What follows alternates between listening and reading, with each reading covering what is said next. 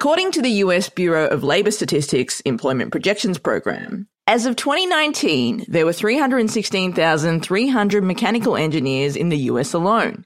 The group is expected to grow at a rate of 4% between 2019 and 2029. The estimated 12,400 will enter a work environment that will be different than what current engineers experience today. Let's join Remy Duquette and Stephen Ferguson as they explore how artificial intelligence will shape the engineer of the future. One thing is for sure, change is coming, and with it, the promise of an even brighter tomorrow.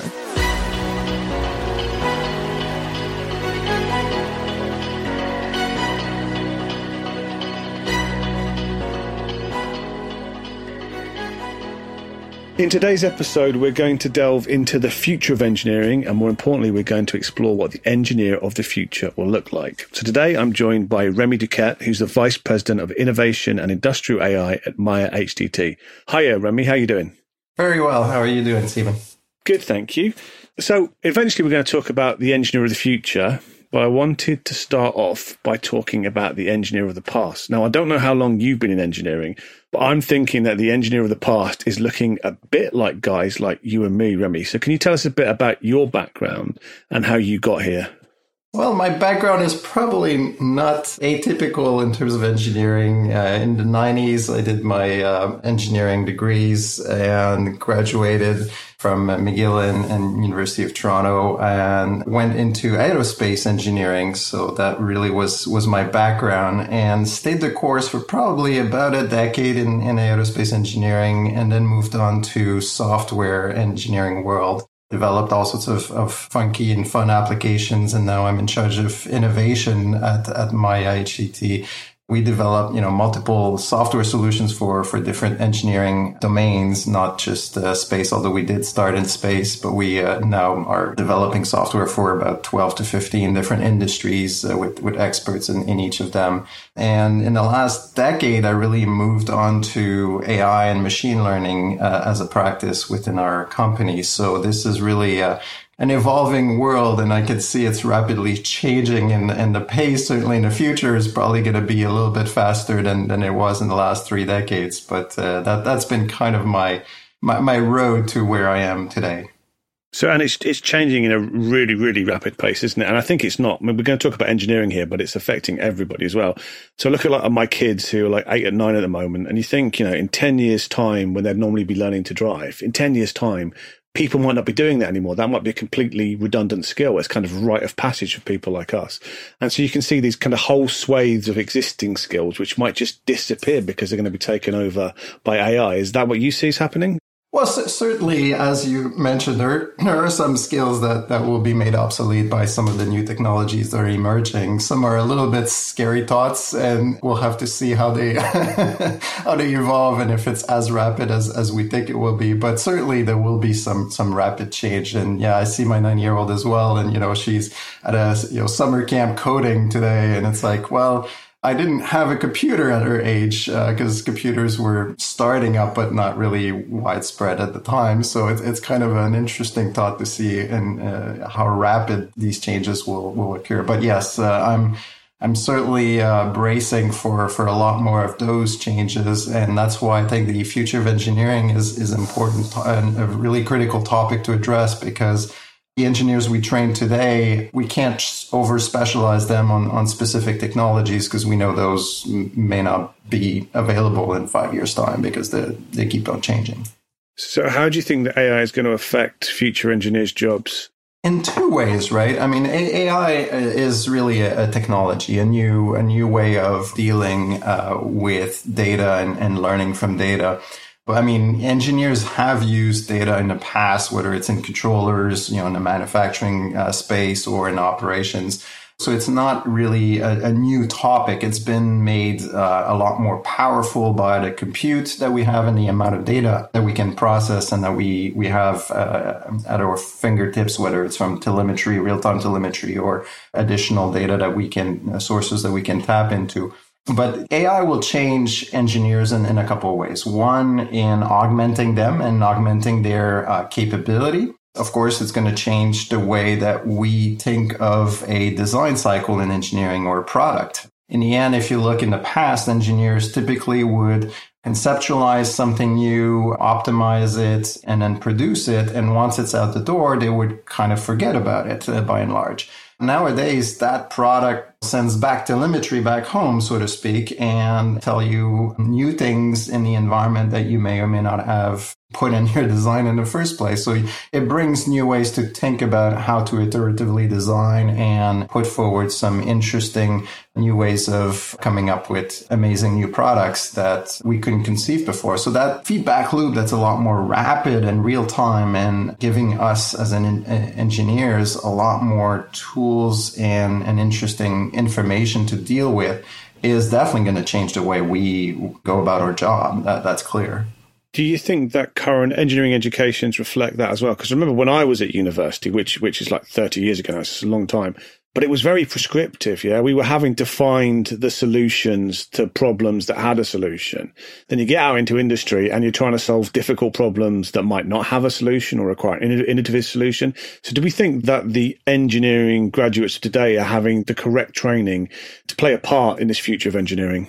Certainly, and I've been on many interesting discussions and conferences with a lot of people that are teaching our kids engineering today, and it's quite interesting in terms of, in the past, the focus was really more, as you mentioned, in problem-solving skills, and I'm going to call them math skills, technical knowledge, and logical reasoning and thinking, and that kind of skills. And as we look kind of to the future, we're at a crossroad where generalization versus specialization is what they have to grapple with.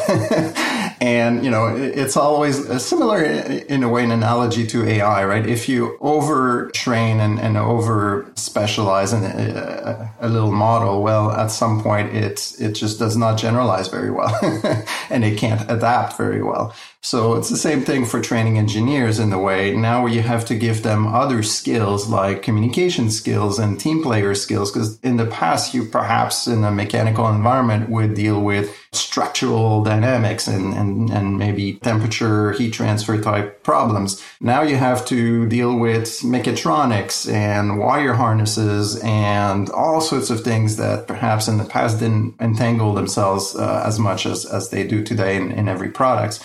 So the attention to those kinds of creative skills and communication skills and natural curiosity skills and constant learning and relearning new topics, I think is really where our educational system is going, fortunately, because they've realized that they can't over-specialize someone because they're going to make them obsolete very quickly. And they're about, making these engineers being resilient in the long term. So I think there is a wave of change in the education system, but it's still a bit lagging, of course. Same way in industry as well, because we were faced with these new technologies that are evolving at a pace that we have not seen. If I had told you that we would be contemplating, self-driving cars 10 years ago, you would have laughed at me. But now we're getting closer and closer to that reality, and people are not laughing anymore, and they're investing a significant amount to make it happen. So that's really the point there on specialization versus generalization of engineers. And it's definitely moving from pure math skills to really adaptive skills that, will make you a really sound engineer that will be able to evolve with the pace of technology and adapt with new technologies as new tools, really, to use in your daily job. So I guess proper engineers as well, because I guess guys like you and me, I'm an aero engineer like you, and I left university and got a job in computational fluid dynamics, and that's all I ever did. I learned how to use a specific tool and spent the next 10 years being an expert and using that tool. Sat in the same office as people doing structural analysis, and I kind of understood what they did from my university education, but I had no real insight. And I think you get the feeling that kind of all those simple problems, which were just fluid mechanics or just structural mechanics, have been solved. And the next generation of engineering innovation is going to depend on people who can do all of those things and communicate the results, because that's really important too, isn't it? Because solving a problem is not enough, because you have to be able to communicate the solutions to your problems to stakeholders who probably not specialists in CFD or FEA or any of these other tools that people build their careers around. 100% on point in terms of, in the past, one domain and specialization in whether it's CFD or heat transfer. I mean, my background was really in structural dynamics and for spacecraft, but it was very, very, narrow niche of skills really that I applied for at least a decade back then. But now we're talking about a lot more complex interactions, multi-physics solutions. Like Maya would develop a lot of multi-physics software and solutions, and we have to think and put in mind those very intricate workflows from the mechanical side, but electrical side and mechatronics and systems engineering and all the rest of it that needs to come together so that specialization may still exist in some domain, right? I'll give you an example of the nuclear industry. Well, having a nuclear engineer is probably a really good thing because you need specialized people in those domains to make it work. But in other domains, in most other domains, you will not need those specialization, but you'll need people that are more general and team players that can interact with multiple people that, each have a certain degree of specialization, but the key characteristics that they will bring to the table is being able to augment themselves and work together as a team and work with new technologies to augment themselves as well. So not just human being, as team players, but AI as a way, whether it's an engineering chatbot or an engineering multi-physics optimization or generative adversarial network that will, give you some new samples and new ways of designing. Those are all now tools and people skills that you're going to put to contribution in your work. I mean, I've always felt that the problem with kind of the sort of engineering that I do is you spend your whole career in trying to kind of drive the software as much as anything else and not enough time doing real engineering. And I'm guessing that AI is going to free engineers up to do proper engineering, making decisions, giving insight, and not just be, we used to call them mesh monkeys in our day, but just being people who drive the software, because that's how I made my career. And I kind of regret that I did spend not enough time solving real engineering problems and just solving part of them. Is that how you see things are going to go? I definitely see that as a trend, and certainly AI as a technology does bring those insights, kind of bubble to the surface, those insights that may have been kind of hidden in the data or in the software, as you say, per se. And so instead of having engineers and humans going through, and sift through all of this, they can, relatively speaking, it's still a newer field in even today, but I know it's expanding very rapidly. But this idea of generative type AI programs that will give you the best couple of solutions, and then you will apply your engineering judgment to pick the right one. I mean, it's still going to be a probability game, right? Where AI brings about, what's, most probable, and people need to think in a different way in those environments. But I do see that trend certainly increasing in the future. And also spot the ridiculous solutions that are not feasible, because I think maybe that will go away as AI improves. But at the moment, sometimes, you go through some sort of optimization study and you'll see at the end, you get some brilliant solutions, but also some completely unfeasible solutions. And I guess we still rely today on engineers sometimes to spot the things that are completely unfeasible. Well, yeah, I mean, it's not just unfeasible, but, dangerous sometimes. But yeah, you can see, and you see it in all sorts of things. And that's why AI needs to be understood and harnessed in the proper way. AI, again, is purely and simply a new tool in terms of its power. It's been there in terms of algorithms and machine learning and deep learning has been there for now 2 decades. So we've seen it evolved in brilliant ways in some ways, but in other ways, we see that, based on the data that you use, if you use Twitter and a bunch of things to train a chatbot, well, you might train a chatbot that's not so ethical or not so correct in the way that it uses language. And you see some of the more recent things in the last year that have put trillions of new increased neural networks and neurons in those big AI models for language processing, and you can still see that it doesn't get it right in many instances. So I think engineers will be augmented by this technology, and the technology will be kind of put to good use by engineers by using it properly. And that's the key, really. It's that combination, and I see it for at least the decades to come as really that combination of humans being augmented by technology and technology being used in proper way in augmenting people. So that's really my hope and what I'm seeing in anyway as a trend moving forward for engineering practices using AI. And not forgetting, of course, that human engineers often make bad decisions. And sometimes you're going to need AI to pick up those decisions as well. I think that happens anyway. And I think a proliferation of automated driving systems, which we're going to see in the next 10 years, is probably going to demonstrate that humans are not really good drivers and that actually AI systems are rather better. I was listening to a really excellent podcast by Malcolm Gladwell talking about the Waymo cars. And he was basically saying that the reason why pedestrians don't run out in the road is because they don't trust drivers not to run them down.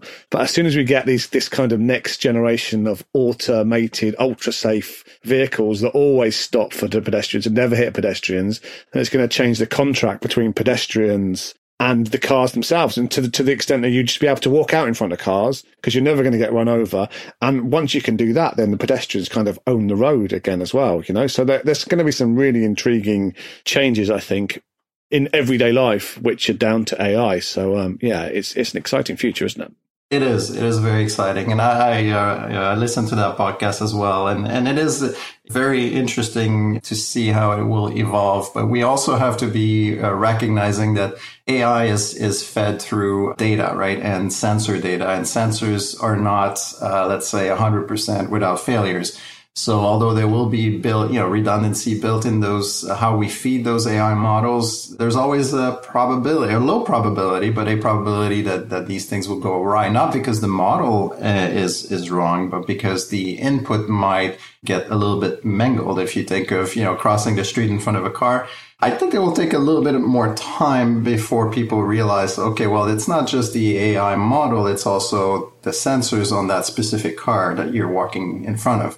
And so people need to be still a little bit cautious, not because AI is not better than humans at that task, because AI is, it's been proven multiple times over now, but it's still going to rely on sensors that could get faulty. So we need to be at least sensitive and careful. So we're not advocating anybody running out in front of automated cars just yet. Yeah, we'll give it a little while. No, not yet. No, not yet. Yeah. So I just want to go back to this idea of kind of lifelong learning, because as I was researching this as well, I came across a talk by a guy called James Plummer, who's, I think, a former dean of engineering at Stanford. His talk is called "Engineers of the Future Will Not Resemble the Engineers of the Past." And he basically has this little bit where he says careers are becoming global and unpredictable. Lifelong learning is essential, which is kind of agreeing with what you're saying as well. And he made this really kind of controversial statement, maybe not controversial, but challenging statement, saying that the half-life of engineering knowledge is 3 to 5 years, which really makes you think, because, lots of us spend at least 3 years of our life at university. And if our engineering knowledge is moving that quickly, it's worrying for engineers. Do you think that the half-life of engineering knowledge is more than 3 to 5 years, or do you think he's got it about right? It is a controversial statement, of course, and it's there to engage in conversation. I think that the engineering knowledge is still going to last more in terms of if you teach the right thing. Of course, if you teach a specific technology, then yes, I agree with that statement that, if you over specialize in a specific, whatever it is, software that you use for AI, it may or may not be relevant 5 years from now. So that if you align the engineering skill with the technology that you teach, then that's correct. But there are fundamental principles that won't change. I mean, the physics on our planet has not changed for many decades, and it's not about to change, at least not rapidly. And so in terms of becoming a craftsman, in terms of understanding how radiative heat transfer or airflow or temperature distribution or dynamics of systems, impact the design, that by and large, is not going to change all that much. Now, what changes is the way you address the dynamic of a system. If you use, generative adversarial network, or if you're going to do a 3D printing technique to manufacture the component, it brings all sorts of new possibilities of structures that you probably have never seen in your life because it's so organic and funky looking. And down to your shoes, where you put sensors in your shoes to run faster and all that. So of course, things are changing in terms of how they materialize in the real world, but the physics and the understanding of physics and logic is still required, and that is not about to change. So I think we have to take that comment with a grain of salt in terms of, I think he's partially right, but he's also partially wrong, because there is a 50-60% of your knowledge that will be reusable, because it's really building on bricks of logics and physics that will not change. So you're saying we still need the hard skills, but we just got to build all these soft skills on top, right?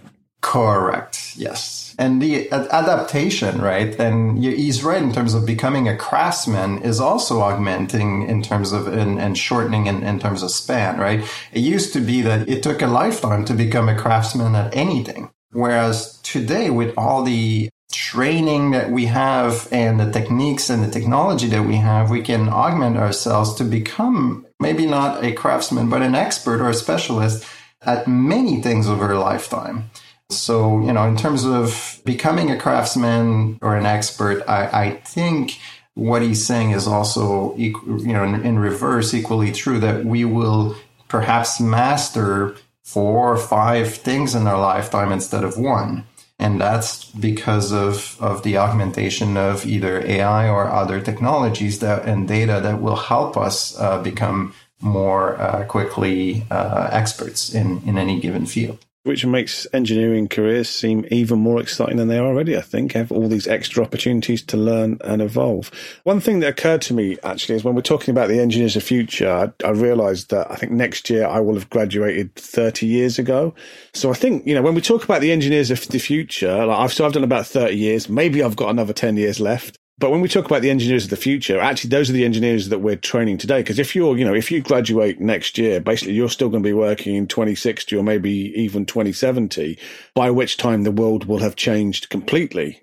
With all this climate change stuff climate emergency stuff going on, maybe we won't be around here at all. So I think we have to start teaching these skills now, don't we? This is I guess it happens naturally, but the future starts now. It does start now, and actually it starts with even us, right? You and me. I mean, I've graduated 2 decades ago now, so it's 20 years into the industry and doing fun stuff. But I keep on learning, right? Every year I make a point of learning, whether it's small or big, a new skill to put in my arsenal of skills. And, as I hate to quote someone like Einstein, but, once you stop learning, you start dying. And that's really, I think, what needs to push all of us forward, is to continuously learn and continuously upskill ourselves to stay relevant in our fields and continue to have fun doing all sorts of interesting engineering with the new tools and technologies that become available and as they become available. So that's certainly a great way of looking at it. But certainly it starts today in terms of the new kids that are in school. We need to give them the general foundational hard skills, but teach more of the soft skills so that they can adapt and be a lot more resilient than we are. Which actually brings me on to my final question. So, we talked about the engineers of the future who are training now, but for guys like me and you, kind of dinosaurs, are we on the verge of extinction? Or I think we can all continue to learn and adapt, can't we? I think that's part of being an engineer. Yeah, I think we're all practical, beings. And if you're like me, you like toying around with all sorts of stuff. I mean, that's why we went. I mean, if you went into engineering for the right reasons, you're probably, someone who's very curious, and curiosity means that you're probably going to upskill yourselves and train yourselves into all sorts of new topics that are emerging, whether it's, collaborating with robots. I mean, clearly robots didn't exist when we were training back 30 years, 20 years ago, or at least they were nowhere near the shapes that they are today. And we didn't have to deal with drones and all sorts of machine vision components that we can deploy at scale in different industrial or manufacturing environments. So yeah, I don't think we're going to be made obsolete if we went into the engineering profession for the right reasons, because we were just plain curious and had a good logical and math background to bring to the table. That's a massive relief, Remy. So I just want to say thank you very much for joining us today and convincing us that I think the future is bright for engineers as well. So thank you very much, Remy. Goodbye. My pleasure. Thank you.